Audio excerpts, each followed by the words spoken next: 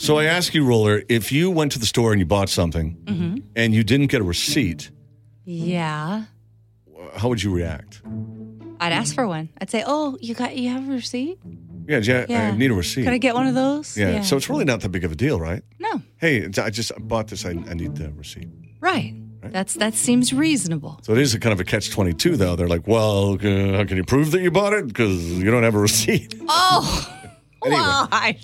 Anyways, back on Christmas Eve, and this sounds like just the most wonderful Christmas. 35-year-old Jeremiah was at a Walmart in Nebraska. He started waving around a machete and threatening to attack all of the Walmart employees. Why?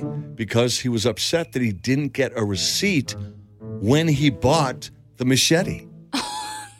Oh, no. So, Roller, do you think that the remainder of his Christmas Eve went well? Well, he got that party going, didn't he? Yeah, it didn't go well because he was arrested and he's probably going to go to prison. Yeah. God, a machete. What was he buying one of those on Christmas Eve for? I know. Why are you anyway? buying a machete on Christmas Eve?